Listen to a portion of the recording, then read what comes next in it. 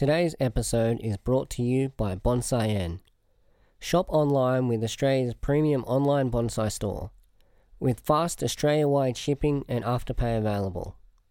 Visit www.bonsai-en.com.au.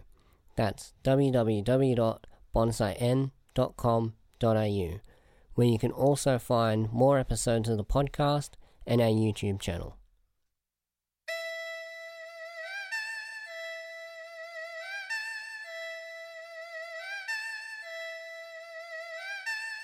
Modern Bonsai listeners, welcome back to another episode of the podcast. Today's guest needs no introduction, but we'll do one anyway. It is Bjorn Bjornholm. Bjorn is a Japanese trend bonsai artist who now has his own nursery in the United States called ASAN. Bjorn also has a YouTube channel called ASAN and also hosts his own bonsai podcast called the Bonsai Network Podcast. If you haven't heard it, I suggest you go and have a listen.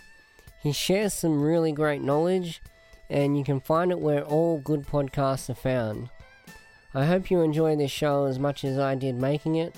We talk a lot about apprenticeships in Japan and just some of the difference between Japanese and Western bonsai, and he shares a lot of his experience with us. So sit back, relax, and enjoy the show. The people that maybe haven't heard your story so far, do you just want to tell them about, your first travel to Japan when you were younger and how you got there and what the inspiration behind that was? So my initial introduction to bonsai was at the age of 12. I saw the Karate Kid movies. So I'd actually been doing karate as kind of like an after-school kind of hobby since I was 8 years old, actually. But when I turned 12, I saw the Karate Kid movies, and of course, I think a lot of people, that's their first introduction to bonsai. So I saw the trees that Mr. Miyagi and Daniel-san were working on in there, and I thought it was pretty cool. So I asked my folks to get me a bonsai for my 13th birthday. So they actually went to Home Depot, which is kind of like a home store here, hardware store, but they have a gardening section. So they used to, and I think some of them still do, sell bonsai. So the first tree that they bought me was a little green mound juniper, Procumbens nana. And I'm pretty sure it was dead when they got it for me, actually, because it had the rocks glued on the surface of the soil. Within 2 weeks, I kept it on my nightstand next to my bed. So within 2 weeks, the entire thing was completely brown. But after that point, I was totally hooked on the art, and it just sort of spiraled out of control and became an obsession through the rest of middle school and then into high school as well.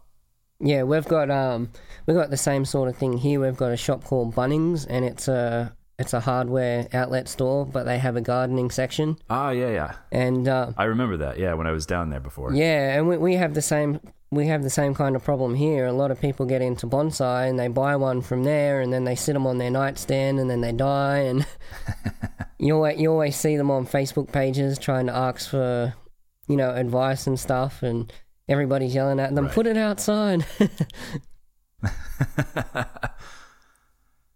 So yeah, I don't know if it's the same situation down there as it is in the States, but when you buy a bonsai, or when you used to buy a bonsai at the Home Depot, it would come with a little, not a booklet, but kind of a tag that was attached to the tree that had 2 or 3 pages of information, and it always said keep the trees inside. Whether it was a tropical tree or a juniper that was a temperate tree that needed to be outside, that tag always said keep it indoors. So I think that's why countless numbers of those trees died for people's initial introduction to bonsai. It's probably not the best initial introduction, having something that's already dead or that's set up to die.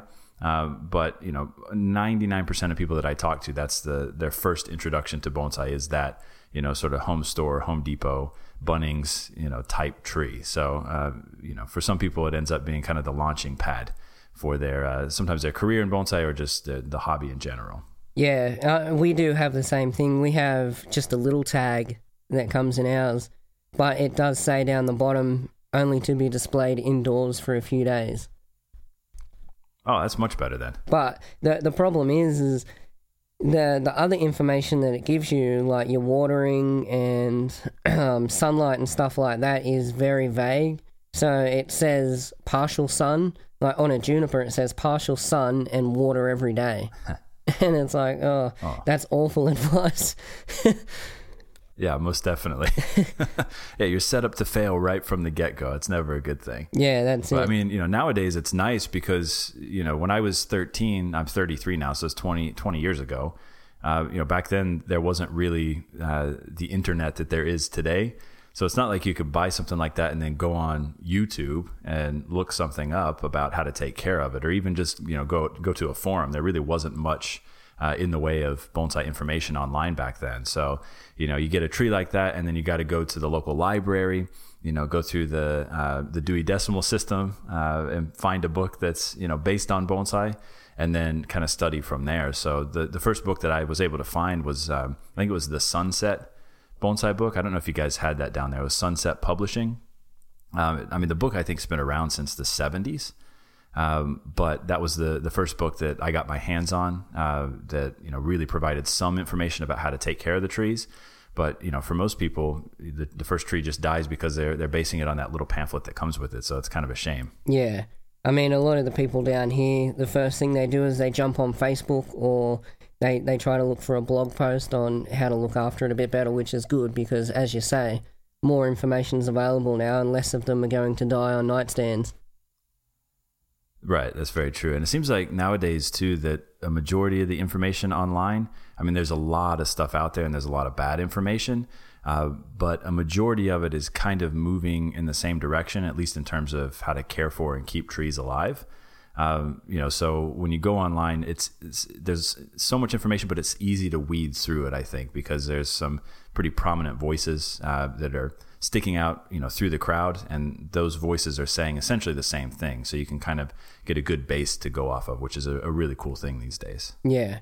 So after your first bonsai, when was it that you knew that you wanted to go to Japan to study?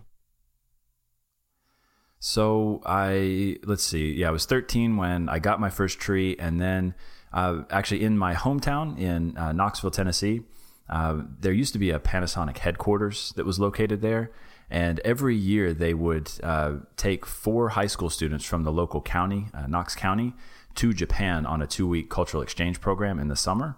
So I applied for that program when I was 16 years old. And got chosen for it. So I got to actually go visit Japan, all expense paid, which was great. Panasonic put it all together. I flew over with 3 other students. We had a chaperone with us, and they carted us all around Japan. But the last 2 days of the program, we actually stayed in individual host families' homes. So my host family, they didn't speak any English, but they managed to kind of suss out that I was interested in bonsai. So the host dad, he got online, and again, back then there was very little information online, but there were 2 nurseries in Osaka where we were that had an online presence. They both had websites. So the next day in the morning, he woke me up and said, "I want to take you to these 2 nurseries in Japan, or in Osaka rather." So we got in the car, drove to the nurseries. One of the nurseries happened to be Fujikawa-san's nursery, Kokaen. And it was, the most magical thing I'd ever seen. I'd never seen bonsai like that in my entire life. It was just spectacular. And in meeting Fujikawa-san at that point, he was, I think, very intrigued that, a 16-year-old American kid was that interested in bonsai. So he kind of made a joke right before we left. He said, if you ever want to move to Japan and become an apprentice, here's my business card. Give me a call. Maybe we can set something up. And it was a total joke, but I took it to heart. So I actually kept his business card. And when I went to university just a couple years later, I decided to major in Japanese language and business. It was a dual degree at the University of Tennessee. But my goal was to eventually move back to Japan after I graduated and try to do an apprenticeship. So, meeting him when I was 16, that's what sort of, planted the seed in my mind of wanting to potentially become a bonsai professional, or at least try my hand at an apprenticeship. And if I failed at that, or if I couldn't secure an apprenticeship after university, at least I had, a degree in Japanese language and business, and maybe I could move to Japan, to work for a multinational corporation or something. Yep. So I always had that kind of in the back of my head from about the age of 16. So when you did your apprenticeship, you already knew most of the Japanese language before you got there, if you majored in the language? Yeah, so the way the language programs at universities in the States work, and I would guess probably in most places around the world, is when you're learning a language like Japanese or like Chinese, they focus almost exclusively on the reading and writing aspect of the language to begin with, because you really do need that base to understand the mechanics of the language, and then eventually you learn how to speak. So during the 4-year program at the University of Tennessee, I really did not learn how to speak Japanese very well. I could read and write quite well. I could probably read and write maybe 2,000 kanji characters. I don't know how familiar you are with the Japanese language, but there's actually 3 alphabets in Japanese. So there's katakana, hiragana, and kanji. So the first 2, katakana and hiragana, they have 42 or 45 characters, something like that. And it's all phonetic. So, you have your vowel sounds, and then you've got consonant plus vowel. So like the K sound, you'd have kaki, kuke, ko, right? So you learn how to write each of those individual characters. And then the kanji is not phonetic. It's based on, individual meanings. And when you take the kanji characters and you combine them, they can mean completely different things. So there are thousands and thousands of those characters. So by the time I finished university, I could probably read and write close to 2,000 of those kanji characters. But I could pronounce them, but I couldn't really have like a full-on conversation in Japanese. So when I went to Japan right after I graduated to start my apprenticeship at Fujikawa-san's place, we had actually a pretty difficult time communicating for, I'd say, probably the first 6 months. And then after about a year of being there, I felt pretty comfortable having, sort of normal conversations. Nothing, esoteric or super deep or anything, but just sort of basic everyday conversation, going out, having coffee, having drinks, talking, like a normal person. By about a year into it, I felt pretty comfortable in terms of that. Yeah, I know what you're talking about with the languages, because I actually practice a Japanese martial art called Shorinji Kempo, and okay, and all our lessons and stuff are in Japanese, so I have a basic understanding of, I couldn't really have a full-on conversation in Japanese, but I know a lot of words, and I kind of do know how the mechanics of it work a little bit, and it's a difficult language, and it's multi-tiered, and it depends on who you're talking to, what what kind of words you say to somebody, and right. That was probably one of the most difficult things to figure out when I got to Japan. I mean, we had learned, sort of, how should you say it? Kind of unconjugated Japanese, and then we learned how to conjugate verbs based on who you're talking to. So there's something called keigo in Japanese, which is honorific Japanese. So if you're talking to someone, say you work at a company and you're like a line worker at a manufacturing company or something. So if you're working on the line with somebody who's the same position as you and who's a friend of yours, you'll use a certain conjugation for verbs. But if you're talking to your boss and referring to your boss, you'll use a different set of verbs for him. And then there's a third layer when you're in front of your boss and referring to yourself. There's a third conjugation and set of vocabulary that you have to remember. So it's almost like 3 separate languages within one language. And you can really inadvertently offend people in Japan if you conjugate the verbs wrong or use the wrong set of vocabulary. So I did that multiple times with Fujikawa-san. As a matter of fact, when I first got there, he helped me search for an apartment. And there are several ways to use the word or say the word I referring to yourself in Japanese. And it depends on, of course, who you're talking to. So while we were searching around for the apartment, I remember we were in the back of a taxi that he had hired for the day to take us around to look at these different places.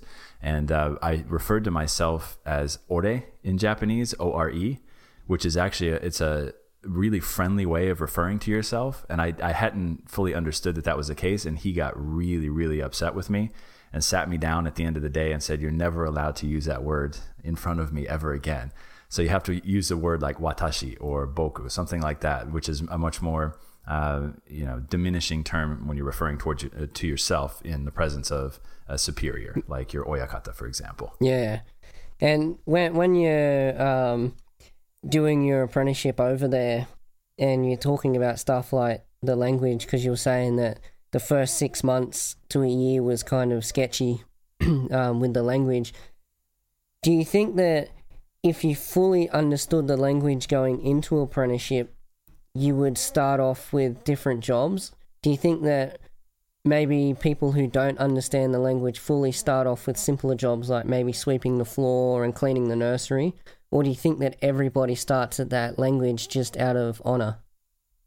Well, with those jobs, I think everybody starts at that level, regardless of whether or not you can communicate. As a matter of fact, I almost felt kind of the opposite effect with one of the other apprentices that we had at the nursery. So I was Fujikawa-san's first apprentice that he ever had. He never had any before me. And then the second apprentice that came in was Naoki Mayoka, who you might be familiar with, or who your listeners might be familiar with.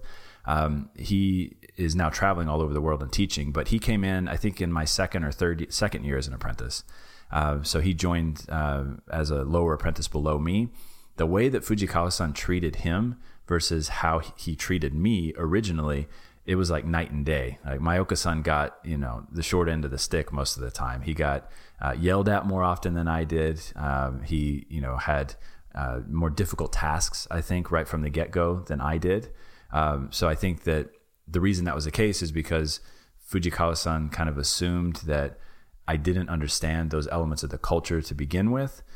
So he didn't put that much pressure on me. But with Mayoka-san, it was an expectation that he's Japanese. He knows how this operates. He knows how he's supposed to act in these situations. So Fujikawa-san kind of took a harsher line with him. Yeah, because that does exist in Japan, doesn't it? When you're a foreigner, you can get away with a little bit more than everybody else. It's true. Yeah, there's this saying that people used to use. I don't know if they use it anymore in Japan, but like when I was an exchange student for a while before I started my apprenticeship over there was this thing that people would say like gaijin smash, which is gaijin just means foreigner, but it was basically college students acting like complete morons out in public.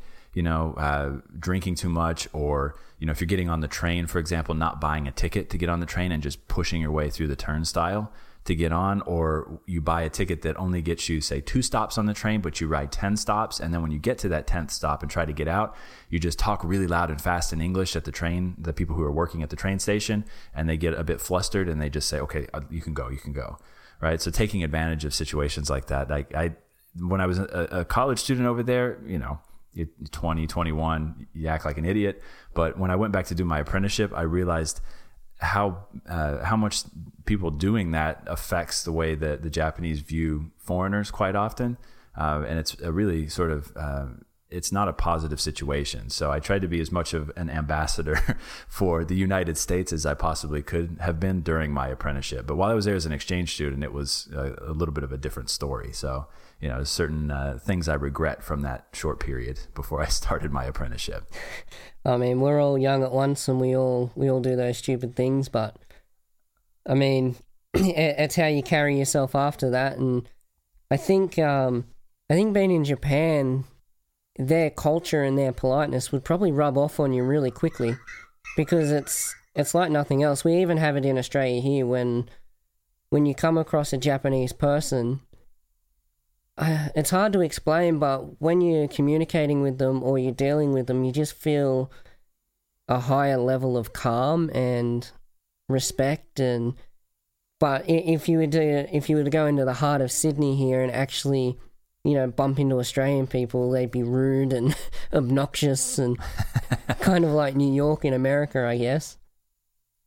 Yeah, no, it's definitely something that you notice. I think if you just go visit Japan for, a week or 2 weeks as a tourist, you'll notice that to some degree. But if you live there for an extended period of time and sort of inculcate yourself into that culture, when you do go back to your home country after, say, a year or 2 years or however long you're there, you really notice a stark contrast, and you start to notice just how much the negative attitude of people affects your mood during the course of the day.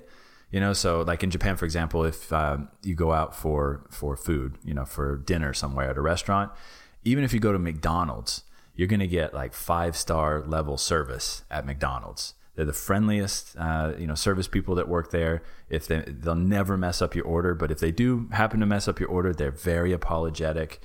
They try to fix things. They just, you get that different sort of level of service even at the lower end restaurants. And you come back to the States, even at the higher end restaurants, I don't think you get the same level of service you get at McDonald's in Japan, in a lot of instances. So, you start to realize how much you actually interact with people in the service industry and how much it affects your mood when you experience something like that in Japan for an extended period of time. And when you step into a professional environment, like a nursery doing an apprenticeship, do you find you get the opposite effect of that, where they're much more strict and harsher on their apprentices?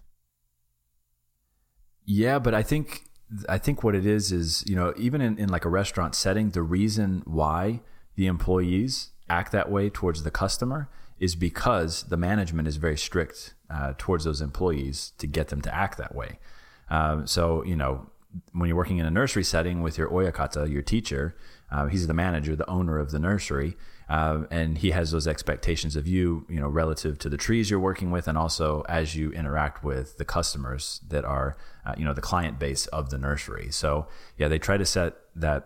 I mean, it's a pretty standard bar, but it's a high bar. So they try to set that right from the beginning and instill those values in you so that, when you interact with customers, not only there at that nursery, but when you finish your apprenticeship and start your own nursery or start traveling and teaching, that you have that understanding of how to interact with people in a proper way, in a polite way, and provide the best service to those individuals. Because, bonsai is a thing. So it's a product that you're making and selling, but you're also providing a service in styling and repotting, in all sorts of different aspects. So it's both a service and a product industry. So you have to understand both elements of that, I think, to be successful. And a good oyakata, a good teacher, will try to instill those values in you as an apprentice. So Fujikawa-san was really, really good about doing that with all of us.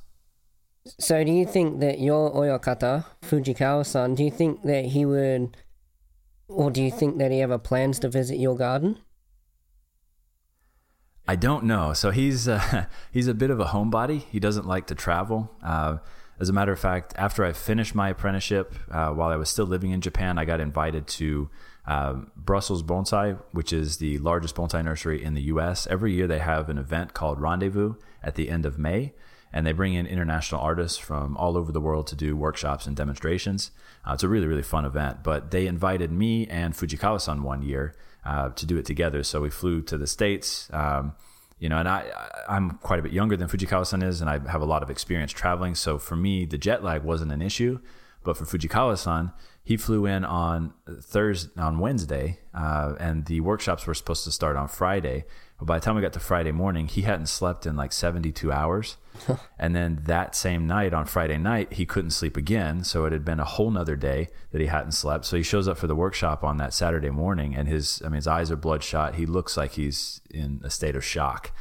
He's about to have a heart attack. So, that night, on Saturday night, to try to get him to sleep better, I took him to McDonald's. We got him a Big Mac, bought him a 6-pack of beer, and then took him back to the hotel. And then the next morning on Sunday, I picked him up, and he said he never had a better night's sleep in his life. So, but after that experience, I think, he enjoyed it, but traveling that far is not something that he's used to, and not something that I think he wants to do in the future. But I have invited him to the nursery. As a matter of fact, I tried to get him to come to our open event where we did last year on September 1st, 2018. But I just couldn't get him away from the nursery. But luckily, Mayoka-san, Naoki Mayoka, who I mentioned earlier, he was able to come and do some demonstrations at that open house. Oh, that's cool. Hopefully one day he will come, though, on, much more laid-back terms. Because when you're demonstrating it, it's probably very frustrating, and you've got a task at hand and you're trying to do your best work in front of people. But I think if it's more of a laid-back environment, just coming to visit and not under any pressure, it might make it a bit easier on him. Yeah, I definitely think so. Even for me, I up until last year, I was traveling 250 days a year, teaching all over the world. I usually go to 12 to 15 countries a year, traveling all over the States. But the travel aspect of it got easier over time, but doing demonstrations, never got easier, and it still hasn't gotten easier. I still get nervous every time I get up in front of a crowd to give a demo. As a matter of fact, I gave a demo last night for the Nashville Bonsai Society here in Nashville, where our nursery is based. They asked me to come out and talk to the club. There's probably 40, 50 people there last night. So, decent sized crowd for a bonsai meeting. But I just get super nervous, even though I know what I'm talking about and I've planned everything out. I still get nervous. So that never gets easy. Luckily here I was able to take my own material. So I was able to prep it up front.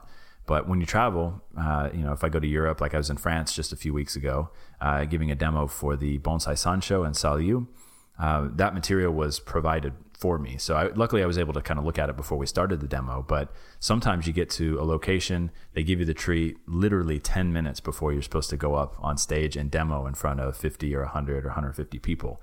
So it can be stressful, but it keeps you on your toes. I think it's not a bad thing.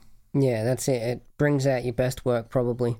When you do the things that you're most uncomfortable with, that's when you discover new techniques or new styles and things like that. That's very true. Or you learn to really have a good poker face, not knowing the species you're working with sometimes, how brittle it is, how easy it is to break the branches. I sort of tell myself that before I get on stage. Okay, there's a percentage chance, no matter what tree you're working with, that the apex is going to break off or that main branch is going to snap in front of everybody. But, if you can sort of mentally prepare yourself for the possibility of that happening, when it does happen, you don't suck the air out of the room with the rest of the audience. You're able to explain what happened in a calm fashion. So I've worked on that for the last number of years, and I think I've got that down pretty good so far. I know what I usually do is if I'm working on a new species, I usually find a long elongated branch somewhere on the tree that I know I'm not going to use, and I cut it straight off and then try and give it a bit of a bend and a twist and just see what it can take before I start working on something that's valuable. Yeah, that's a smart idea. I hadn't thought about doing that, but that's actually a very good idea. Yeah, it kind of gives you a gauge of what you can get away with when you get to something that's valuable on the tree. If you're just going to throw that piece away, then give it a bit of a bend and see how far you can push it before it actually does snap, or what noises it makes just before it is about to snap. Because here in Australia, it's a lot of our natives, they are very brittle. That's why usually with a lot of our natives, you don't see a lot of big bends in them. And maybe if somebody's been training them since they were young, then you'll see a lot of movement in them. But if it's Yamadori or more mature material, you'll see a lot more of a different style, because things like our bottle brushes and our melaleucas, our tea trees, the branches, I find you've got to bend them at very small angles and try and get your movement over a distance rather than trying to get it in close. And then maybe see if you can push the foliage back later with back budding back onto that movement. It's, one of our things here, we've got, it's actually classified as an obnoxious weed, but it's called an Indian privet. And okay, the branches on those, they grow absolutely dead straight and they just shoot straight up. So if you can imagine, that's just vertical lines straight up coming off the trunk, and that's all the branches are. None of them go sideways, none of them go down, none of them have even a millimeter of movement in them. They're just dead straight. And when you try to bend them, they just snap. So if you see an Indian privet with any kind of movement in it, it's very valuable because you know that whoever put that movement in it did a lot of work to get it in there. Sure, yeah. Well, I guess, could you do sort of like a clip and grow approach with a species like that? Is that about the only way to design them? You could. I haven't tried that yet. It might be worth trying to clip it and then put the pot on the side and see if it kind of takes a right angle and turns up. Yeah, it'd be worth an effort. I remember, coming to Australia, it was for the first time. This was, I don't know, probably 4 or 5 years ago, maybe. I never worked with any of those native species that you guys have down there, so it was a really steep learning curve, trying to figure out, how far you could bend stuff before it snapped. But of all the species I worked with down there, I actually like the Melaleuca the most. Yep. there was actually one fella in Melbourne, and I forget his name, but he brought the Melaleuca to the workshop, and it's just a giant bush, but we were able to trim it back and put a little bit of wire on it. And then last year when I went back again, it had been like 4 years in between the first trip and the second trip, he brought that same tree back to the workshop again, and it looked awesome. It had filled in, ramified quite nicely. It had a really nice soft appearance to it, and it looked like a giant tree that had been shrunk down and put in a container. So whatever techniques he had been applying to the tree in that 3 or 4 year interim works quite well on the plant. Yeah, well, we're actually doing a lot of experimenting here at the moment with Melaleuca alternifolia. It's a it's a paperbark kind of Melaleuca, and it's got very fine stringy foliage on it. With the trunks on them, you can bend them quite harshly. You can actually bend them to the point where they will snap, and they'll leave jagged edges where the snap is, and they will live on without dying. But the thing with that species is, what I'm finding is if you move them slightly in an environment, they tend to dry up and just drop all their leaves straight away. So if where I get my plants from for the nursery here, they're on like a valley floor, so they get a lot of dry heat, they get a lot of frost, they get the extremes of all the weather down there, and I think because they're grown from seed down there, they acclimate to that environment, and then I bring them further up north here where we're a little bit more tropical, a little bit more humid, and the minute I bring them up here, even if I put humidity trays under them, they drop all their leaves. They'll just dry up, drop their leaves. So we now have, in our hospital section, we bring them up, we let them drop all their leaves, we ship them off into the hospital section, wait a month, they'll shoot all brand new growth again, and then they go back out, and then they can live on in our environment here. So we're doing a lot of experimenting with that, trying to find out why they do that. And it only seems to be the smaller, younger trees that do it. If you get a more mature adult tree, I just had one here that I brought up from that same growing operation, a much larger tree. I bent the absolute living daylights out of it. It was very tall, and I bent it around so it would become a weeping tree. So all the foliage is basically upside down, and I was very ready for it to drop all its leaves and do the same thing that all the others did, but to my surprise, it flowered. Oh, that's interesting. So, yeah, it's kind of thrown me a curveball there, so we're trying to work out what the go with that is, but, as you say, it is a very interesting species. Yeah, you guys don't really have any like junipers or pines that are native down there, right? That are like Yamadori that you can go out and collect like we have in the States or like in most of the Northern Hemisphere? We don't really have junipers per se. A lot of the junipers here, that if you were to collect any, they would be in people's gardens. I know our next door neighbours, they have the biggest juniper, and I eye it off every day, and I've even sent them a message saying if you're ever going to get rid of that tree or if you're going to move, let me know because I want to come and dig it. It'd have to be 60, 70, 80 years old. It's massive. But as for pines, we do have a few species here, but they're nothing like the black pines or white pines or anything like that. Not quite as interesting. I haven't worked on any of them yet. We have one thing that's kind of similar. I don't know if it's in the pine family, but it's called a casuarina. Okay, yeah, I'm familiar with that. I don't think it is exactly a pine, but it looks kind of similar.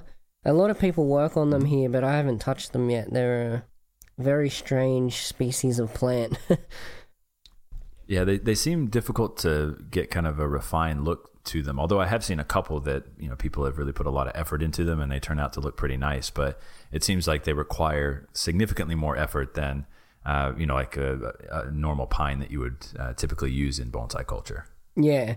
See, we're not, we're so jealous of you guys over there because your Rocky Mountain junipers and stuff that you guys can collect. It's just absolutely amazing. And I think that's, at the moment, I spoke to Ryan Neal about this, and I said to him that I think that's what's making you guys lead the charge in the world of bonsai at the moment, is those Yamadori trees, the collected junipers that you guys are getting out of the mountain. And, the stuff that you see the backcountry boys getting, some of their pines, and oh man, they're just absolutely amazing.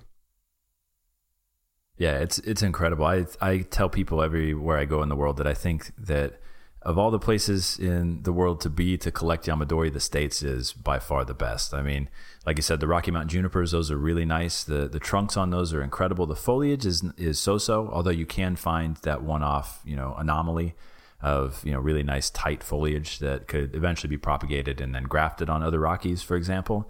But a majority of the foliage on the Rockies tends to be pretty floppy, so it can be a little difficult to work with. But we've also got like one-seed junipers, which not very many people have really worked with. We've got quite a few here at my nursery, ASAN, that, they've been out of the ground. Some of them have been out of the ground for as long as 3 years.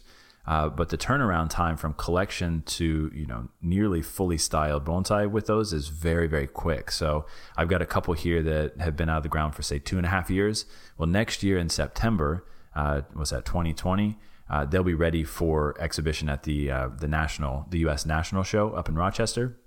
So you're looking at, basically 3.5 years from collection to exhibition quality material, if you know what you're doing, and also if you're selecting for a tree that has foliage that can easily be developed into a nice padded looking tree. So those one seeds right now in the States, those are my favorite trees to work with. And the really cool thing too is that we can get them in all sizes. So you can find Shohin ones, and you can find trees that are 3 meters tall, 4 meters tall, 5-6 meters wide. So I've got one here at the nursery that's it probably weighs about 400 kilos. Which is insane. And it's probably 2.5 meters tall would be about right with the deadwood, if you include that in the overall height of the tree. So, we can get them huge, but we can also find nice small ones too with a lot of character to them. So that's one that I'm really excited about, developing going into the future. And then, we've got tons of different pines here. Like you mentioned, the backcountry guys, they collect a lot of ponderosas. The foliage on the ponderosas is not my favorite to deal with. It's quite long, although it can be reduced over time, but it's difficult. But there are other pine species in the States that I think are just as good in terms of the trunk movement and have better foliage, like the limber pine, for example. It's nearly identical to Japanese white pine.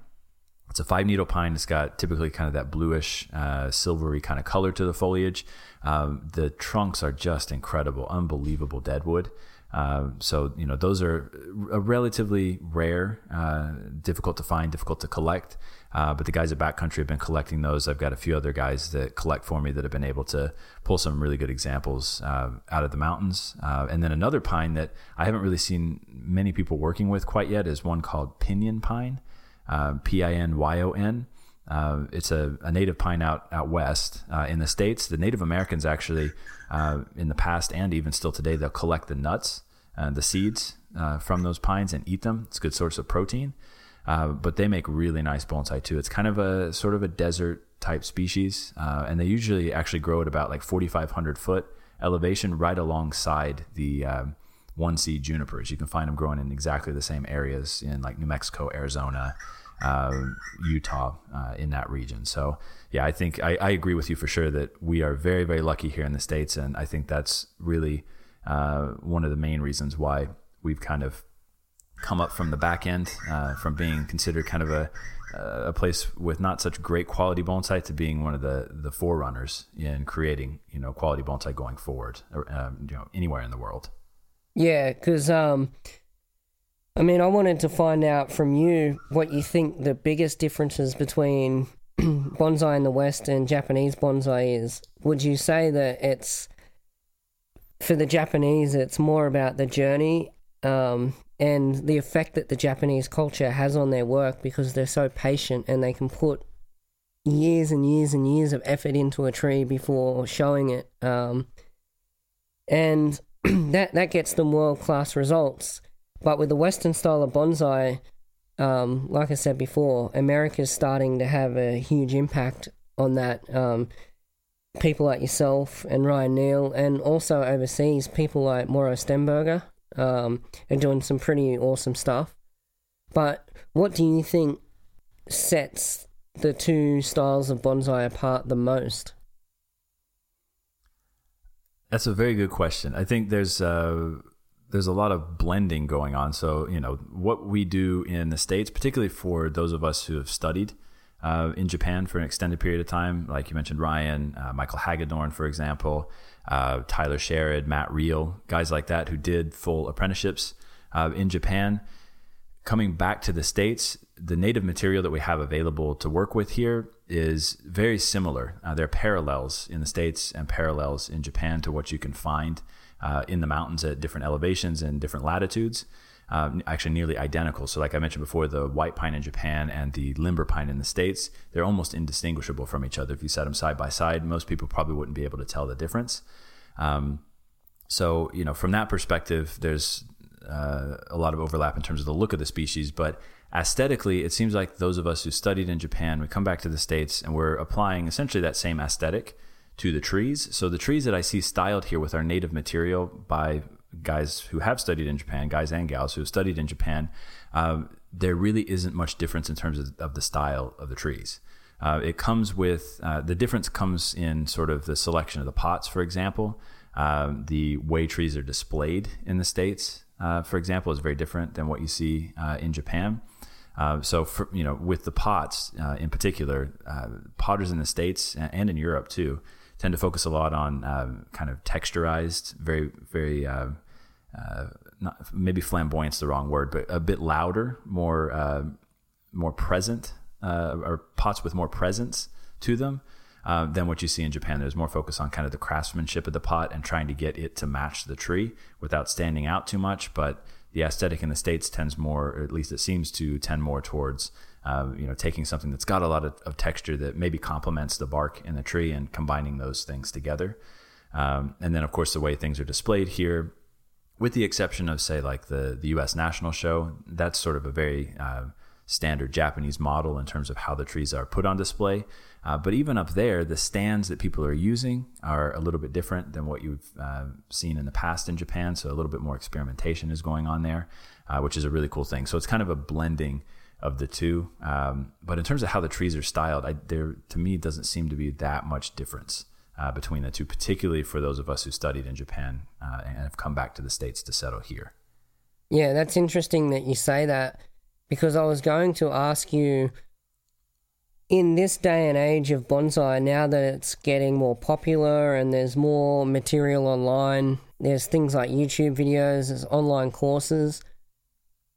This is probably going to be hard for you to answer because this is something that you've done, but do you think that for somebody to practice bonsai at the highest level, do you think they still need to go to Japan and study, or do you think that somebody can practice bonsai at the highest level without studying in Japan? Do you think that going to Japan and studying and doing an apprenticeship adds an extra layer of, I don't know what you would call it, experience to bonsai work? I don't think it's necessary for someone to go to Japan and do like a 5 or 6 year apprenticeship to be able to practice bonsai at the highest level. As a matter of fact, I have several students here in the States who have never been to Japan, who are making fantastic trees, stuff that would easily compete with what you see in, the Taikon Ten or the Kokufu in Japan, and they've never set foot in Japan. That being said, I do think it's a good idea for people to at least go to visit Japan and see the Kokufu, even if you're there for just a couple of days, just to see the trees in person. Because you can look online at photos all day long or videos, forever, and never really understand how the trees are built, the mechanics of the trees. So if you go see them in person, though, you can look up underneath the branch structure of the tree and start to reverse engineer how everything was put together. And a lot of the puzzle pieces that haven't really come together yet in your mind will start to form and start to adhere to one another and make sense. And that's actually one thing that, we have tours that we run. My wife and I run tours to Japan every year for the Kokufu.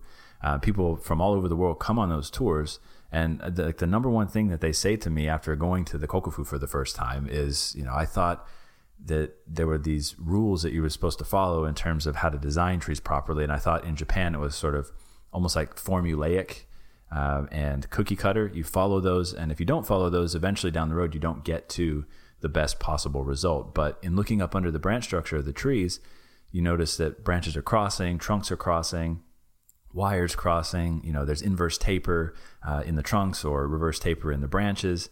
So all of those sort of rules that people have in the back of their mind, they don't really get applied to the trees in Japan in the same way that people think they do in the States. So, I think, going to Japan and seeing that in person, it'll definitely change your perspective, but you don't have to go do an apprenticeship in Japan to be able to practice bonsai at the highest level possible, I think. Yeah, it's very interesting that you talk about the Kokufuten and people being able to see those trees on display there and see work at the highest quality level. I spoke a little bit with Ryan about it when he was here not long ago in Australia, but I'd like to get your perspective on it. Do you feel like bonsai everywhere else in the world that's not Japan would have not just more monetary value, but more value as an art if we had something as big as the Kokufuten available to us anywhere else in the world? Because I think what I said to Ryan was I feel like in Japan, because they've got the Kokufuten, they've got all these nurseries that get very high-level clients that pay a lot of money to have trees looked after and styled just so they can go in that exhibition, and that kind of pushes the whole industry and it pushes everybody to be their best. Do you think that if we had something like that, say in the States or in Australia, that would push our bonsai to the next level? Oh, yeah, definitely. So, competition definitely breeds quality or changes people's attitude towards trying to produce the best quality thing, particularly for people who are very competitive by their own sort of personal nature. They're the ones who are going to want to make the investment, either monetarily or the time investment, to build something of the highest quality and then put it on display to potentially try to win an award or at least win some sort of prestige amongst their peers in the bonsai community.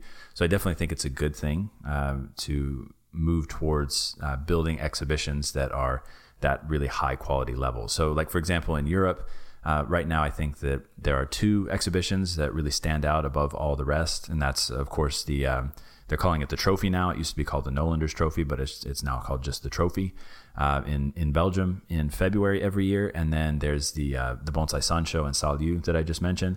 Those two shows seem to compete with one another in terms of the quality of trees that go on display there. And there's no real monetary award given at those. It's just like a plaque or a trophy. But it's the prestige of getting your tree in that show, because there's a selection process to get the tree in the first place. So just to have your tree there is an awesome thing.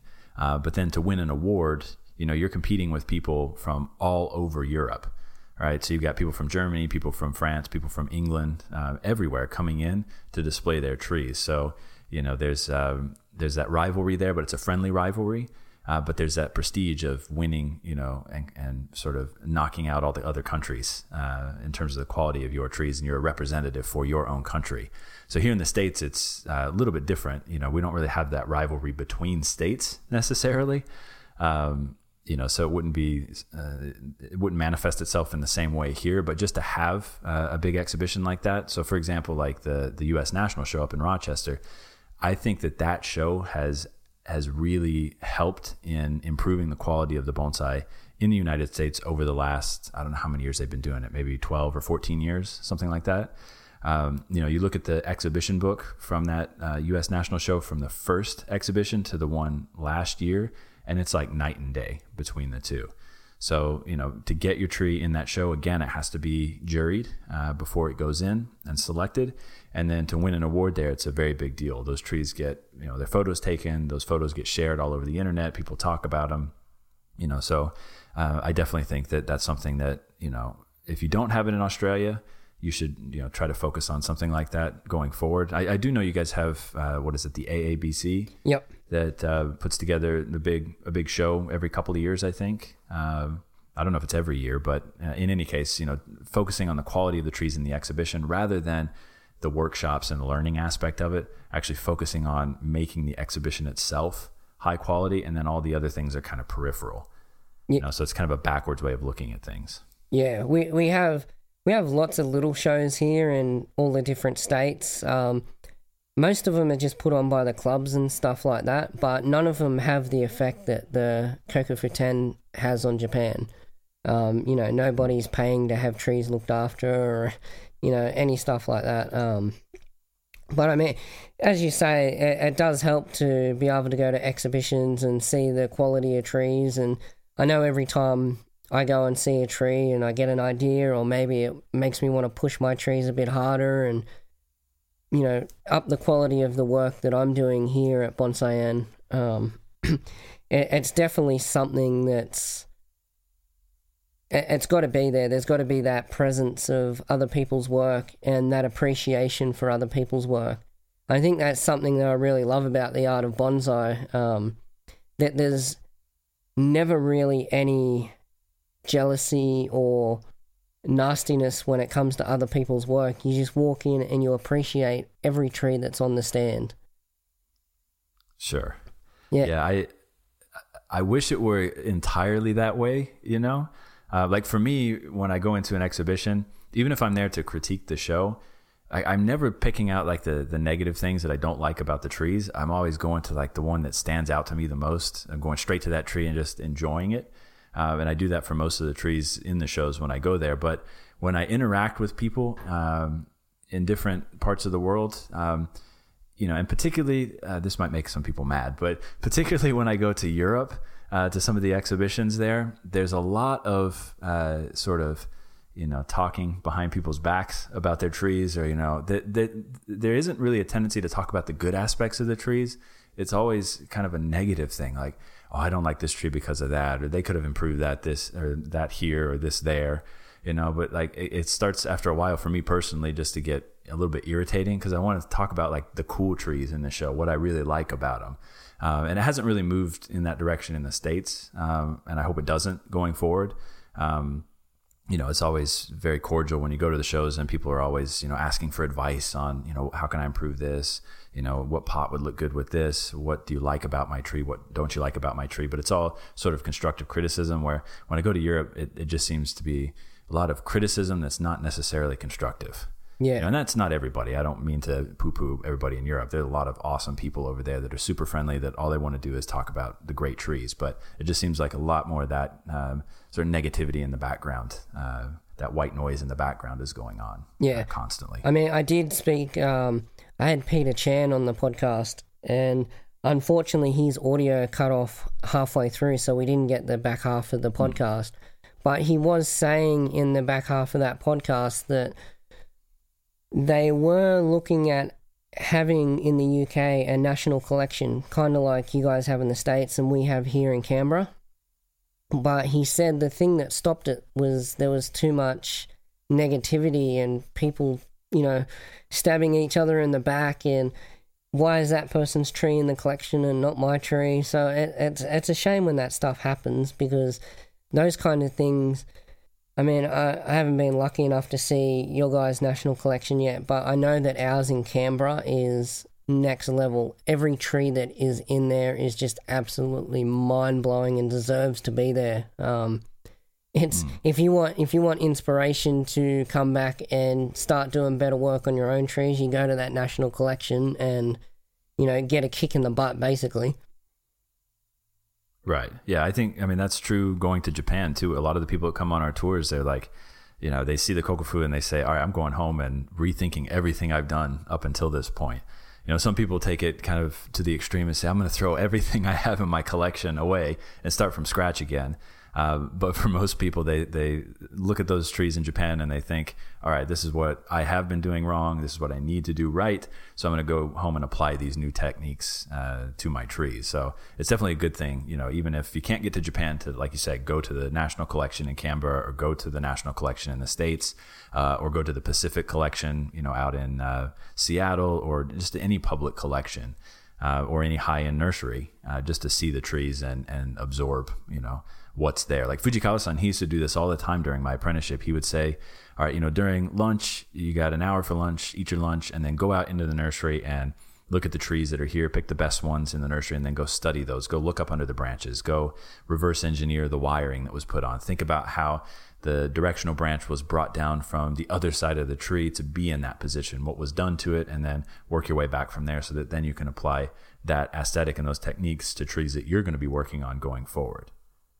Yeah, I mean, you've been real lucky in the aspect, like you said before, that in a year you can fly to 15, 20 different countries. So in your travels, what would you say has been the most eye-opening country in terms of trees, whether it might be their aesthetic design or if it's maybe just their material that they have to work with, or even their techniques? Because I know I've seen in places like Vietnam and India, some of their trees are so big that they got to move them around on like flatbed trucks and pick them up with forklifts and stuff. So what's been the most eye-opening thing for you? Yeah, I think, obviously the differences in culture from place to place, that's always eye-opening, regardless of whether or not it has anything to do with bonsai. But in terms of, bonsai specifically, going to Spain, Spain is in Europe absolutely the top of the top in terms of quality. And there are a lot of reasons for that I've discovered over the last few years. Like one of the former, I think it was one of the former presidents of Spain, was a big bonsai patron and collector. I think the King of Spain at one point was a big patron of bonsai as well. So there's a lot of support there and money from that end of it. But the quality of trees that they have available to collect, like the Sabina junipers, the Scots pines, the olives, there's nowhere else in Europe where you can get that quality of those species. So, and I guess there's probably some cultural element there as well, in terms of the amount of time that people put into their hobbies or put into art, is maybe different than other countries in Europe and definitely different than the US. So you see a lot of amateurs who are easily as good as any professional in Japan, right? That are, just practicing in their backyard, and they're not buying, finished trees. They're going out and looking for and collecting Yamadori themselves, or they're buying raw Yamadori and building it from scratch into world-class material in a very short amount of time. And these are people that have never studied in Japan. They may have visited Japan. They may not have visited Japan. But they just have either an innate talent or they put a lot of effort into learning how to create that material, or both. A combination of both is more likely. But Spain, for sure, to me, is it's a next level kind of place. It's just behind Japan, I think, in terms of quality. It's moving in that direction. Yeah. No, I've seen a lot of the work that's coming out of there, and it's absolutely incredible. Bonsai in the world at the moment is on the rise, and just everybody's lifting everybody up in terms of quality and, seeing them push. But the other thing I wanted to ask you too is, you mentioned before that last year in September you had the opening of ASAN, your bonsai nursery. What was the feeling like for you opening your own nursery and seeing that come to fruition after working for so many years in somebody else's nursery and being under the guidance of somebody else, and now coming home, to where you were born and raised and opening your very own bonsai nursery? Yeah, it was a pretty awesome feeling because, leading up to that, at the end of my apprenticeship, I stayed in Japan, but I started traveling. And like I said earlier, I was traveling, 250 days out of the year. And that was, to try to make a living at bonsai.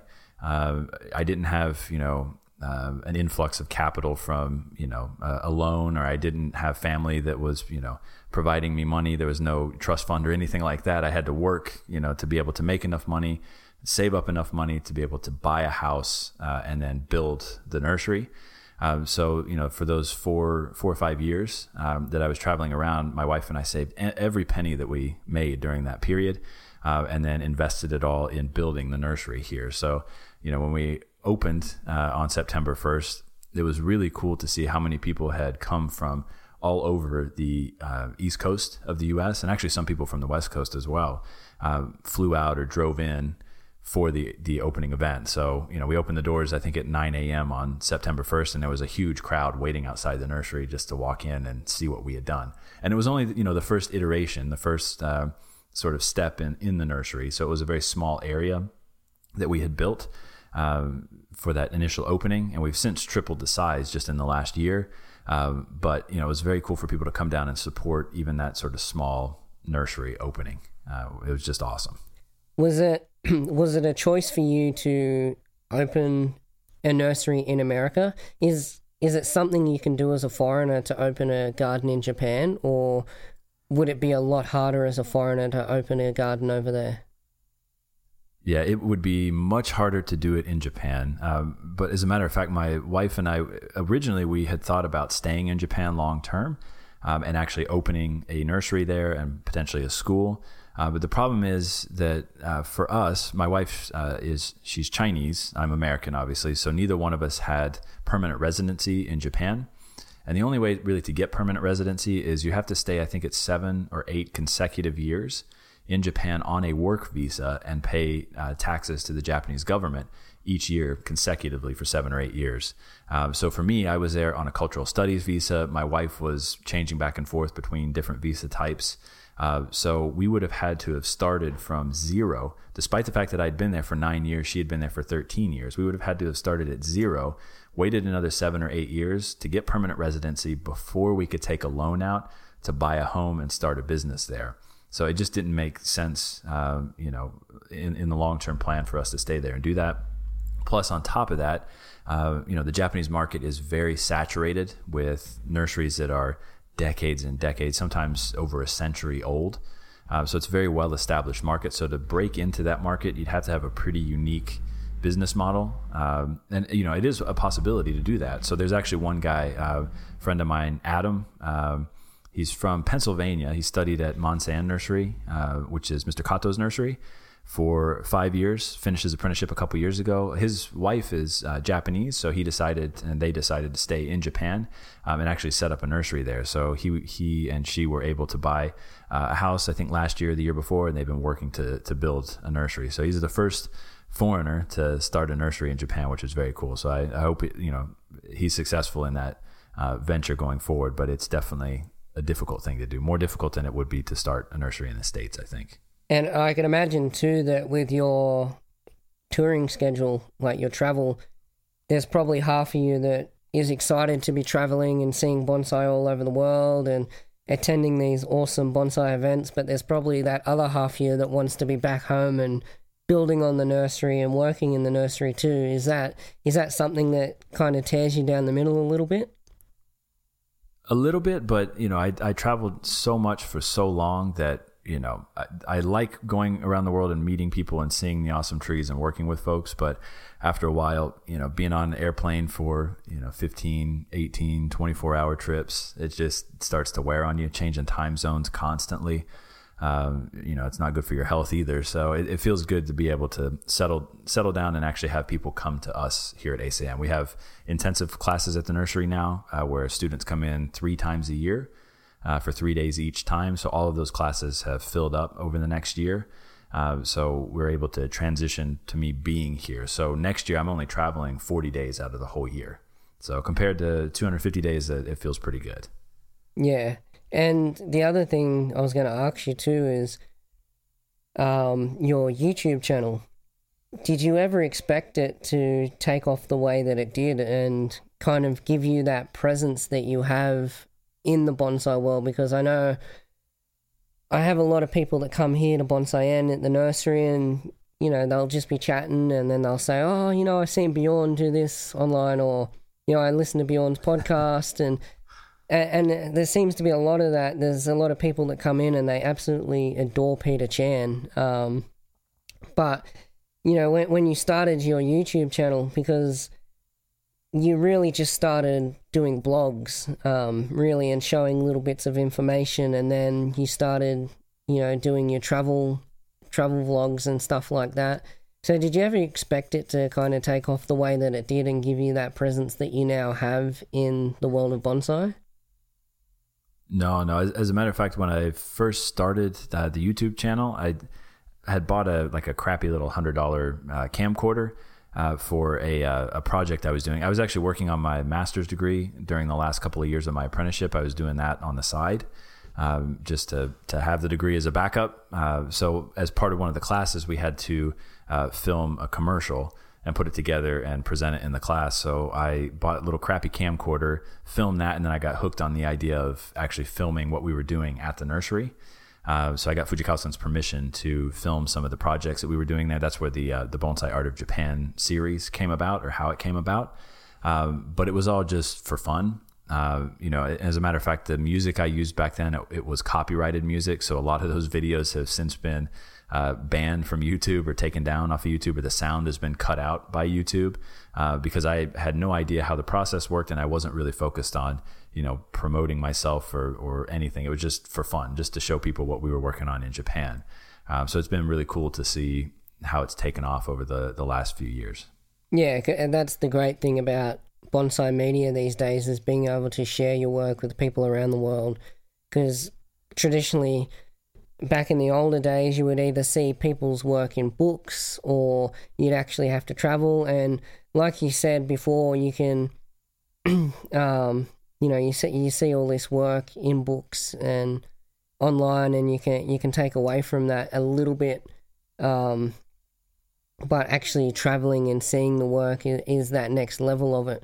But I think that the stuff that we've got now, like video on YouTube, it's getting to that point where it is almost like being there, in terms of learning. Back in the day, if you were to learn from a book, you'd have a static image and then you'd have some words. But now you can actually open up a video and get close-up shots of a branch or some wiring and actually see it in motion and see how it moves. And it's taking it to the next level, and you've sort of been on the forefront of that with your YouTube channel, and there's been a lot of people that have followed in your footsteps. Yeah, so that's one thing that has been really cool, is that in Japan, when you go do an apprenticeship, it's all almost entirely nonverbal. So your oyakata, your teacher, doesn't sit down and explain things to you. You are expected to sort of sit there and look and watch, and then try it yourself, and then get corrected by your oyakata, and then improve from there.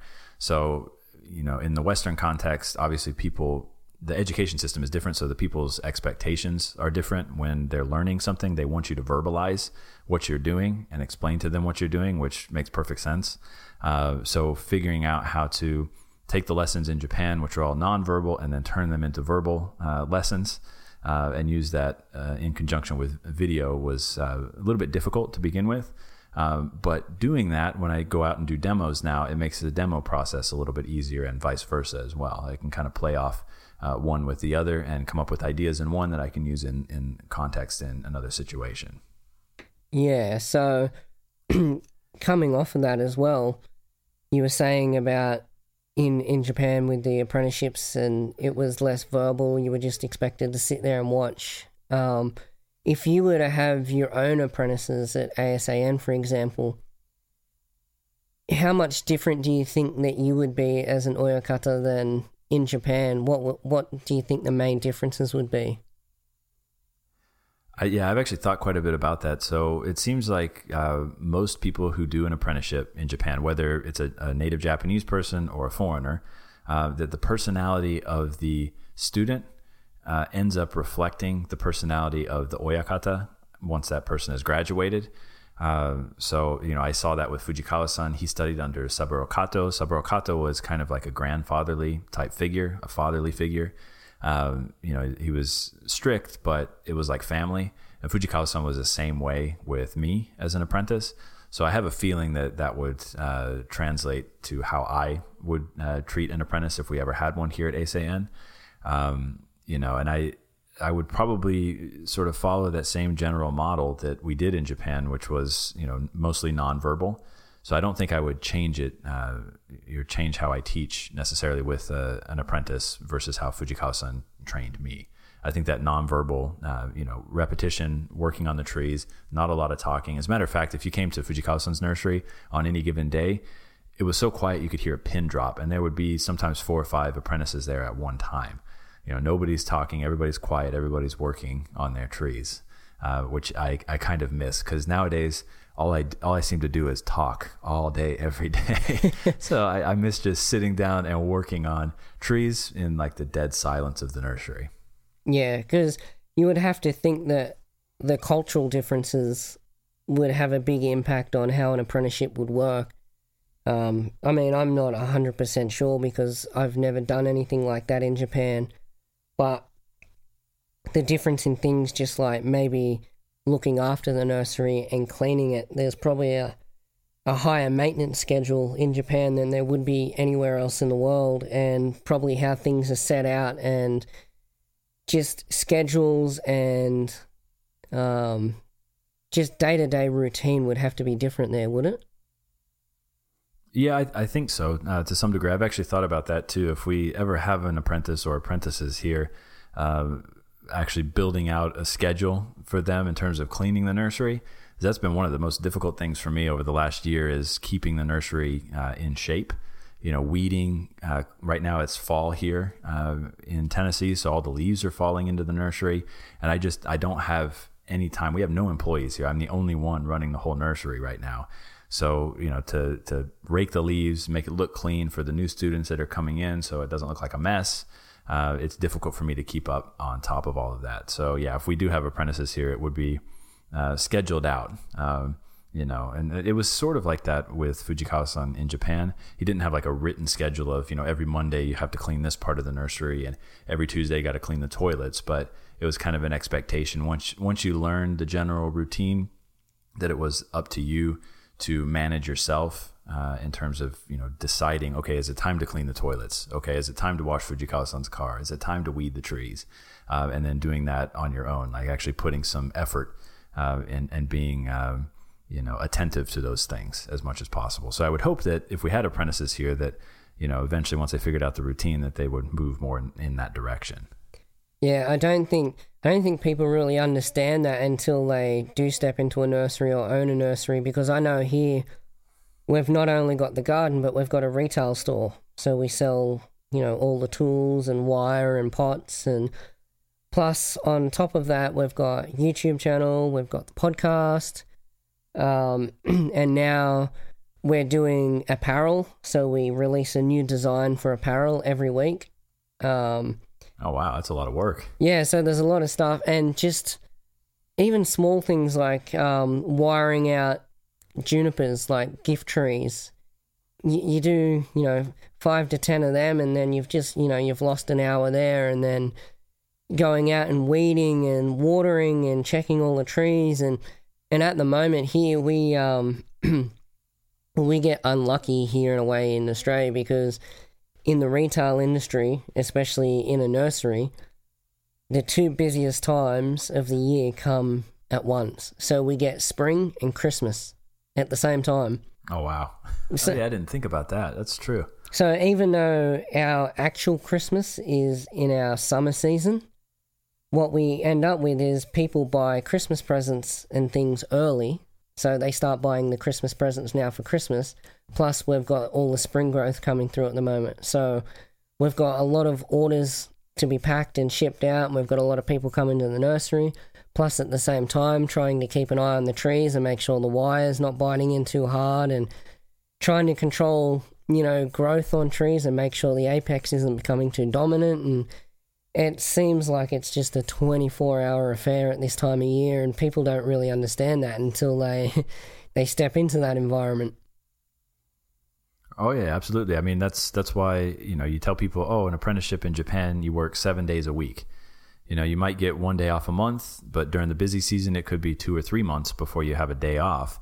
But what the implication is when you finish the apprenticeship, okay, the hard part is over and you start your own nursery, and then you can kind of relax a little bit. But it's exactly the opposite. I work more now than I did as an apprentice. I'm working 7 days a week. I'm working, not only in the nursery during the day, but in the evenings doing emails, editing video, doing podcasts like this. So there's so many things going on. But I think it's true, not just in bonsai, but in any business. When you run your own business, as the owner of a business, you're putting your heart and your soul into it, and you want it to be successful, and you want, if you've got employees, you want them to stay on and feel like they're a part of a team. So managing all of that, it's, 7 days a week, 365 days a year, nonstop all the time. But, I should have known that was the case, because when I got to Fujikawa-san's place, he literally takes off 3 days a year. Only January 1st, 2nd, and 3rd. That's it. He's there every other day of the year at the nursery. So I should have known that was, the case, but it took me, finishing my apprenticeship and then starting to travel and work on my own to fully understand the implications of that. Yeah, it's funny because I hear a lot, oh, you must be so lucky you get to work on all these trees every day and you get to do all this bonsai stuff. And it's like, man, that's only 10% of the time. The rest of the time, like you said, you're answering emails and you're chasing up suppliers and stock, and you're doing paperwork and taxes and pricing new stuff and looking after websites, and it's a crazy world. Oh, yeah, absolutely.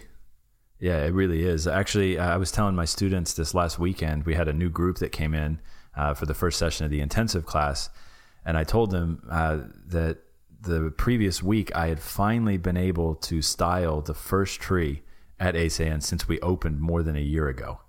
I hadn't been able the whole last year to sit down and actually style a tree from beginning to end. So about 2 weeks ago, I was able to finally do that for the first time.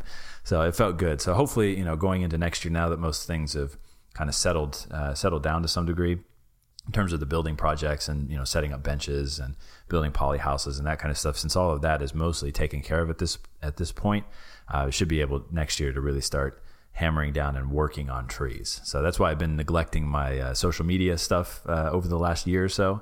Like Instagram, I used to post almost every day on there, but this last year it was like maybe once a week, maybe once every other week, which, of course, when you're running a small business is not necessarily a good thing. You should be trying to keep those things updated on a pretty regular basis, particularly if you're doing something that's visually based, that you can take a photo of and post online.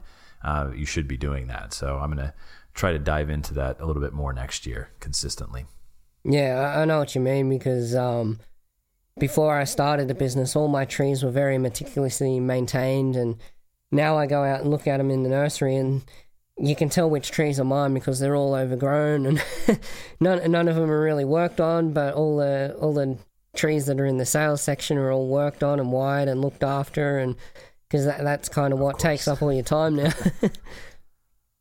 Totally understand. So for the listeners out there, your podcast is the Bonsai Network podcast? Yes, that's correct. And they can find that pretty much everywhere where you can find a podcast, really?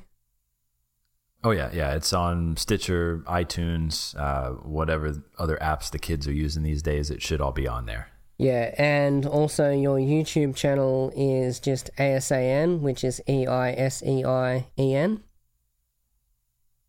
Yes, that's correct. Yeah, ASEIN Bonsai. So you can type that into YouTube, or you can type my name in and it'll pull up all the videos that we have there. I think we've got, close to 100, 120 videos, something like that. And this coming year, we're going to be launching some new projects on YouTube as well. So for your listeners who are out there who like watching videos on YouTube, we're going to have a lot more content coming out starting in January 2020. Yeah, I'll definitely be looking out for that, because I've pretty much seen every one of the vlogs from start to finish on your YouTube channel. So it's definitely awesome. It's definitely exciting when new stuff comes out. For the people who maybe want to come and learn from your school, I believe your website is bjornbjornholm.com. Yep, that's right. It's BJORNBJORHOLM.com. Yeah, and they should be able to find all the information for the classes and everything on there. Yep, everything's listed online. If you want to come out and visit the nursery, we do it by appointment only, so you can just shoot me a message through the website and we'll set up a time and a date to come out and check out the trees. Awesome. Well, I'll let you go because you're probably a busy man and you've probably got a lot to do, and I've now got to shoot off and go and buy stock and get more plants and wire and pots and everything else that the shop needs. All right. All the We're both in the same boat then. Yeah, so hopefully Hopefully this week goes a little better, because when I went to pick up stock last week, I picked up some 40-inch bonsai pots, and they probably weighed close to 35 kilos each. And when I picked one of them, when I picked one of them up, it actually got a bit overbalanced because of the weight, and inertia took over, and it popped my thumb out of its socket. Oh, good God! Yeah, and it was funny because I heard the crack. And it felt like the bottom of the pot gave away, and I thought, oh my God, I've just broken, a $400 pot, loading it into the car. And when I turned it back over and looked, it was actually my thumb that was out of its socket. And oh man, that's terrible. Yeah, man, it's still hurting to today. So for those people out there that believe bonsai is an injury-free hobby, believe me, it's not. It most definitely is not. I've got scars to prove it. Yeah, that's it. The scissors are very sharp. Oh, yes. Anyway, thanks for coming on the podcast, and thanks for giving us your time. As I said, the listeners are going to love this, so yeah, thank you very much.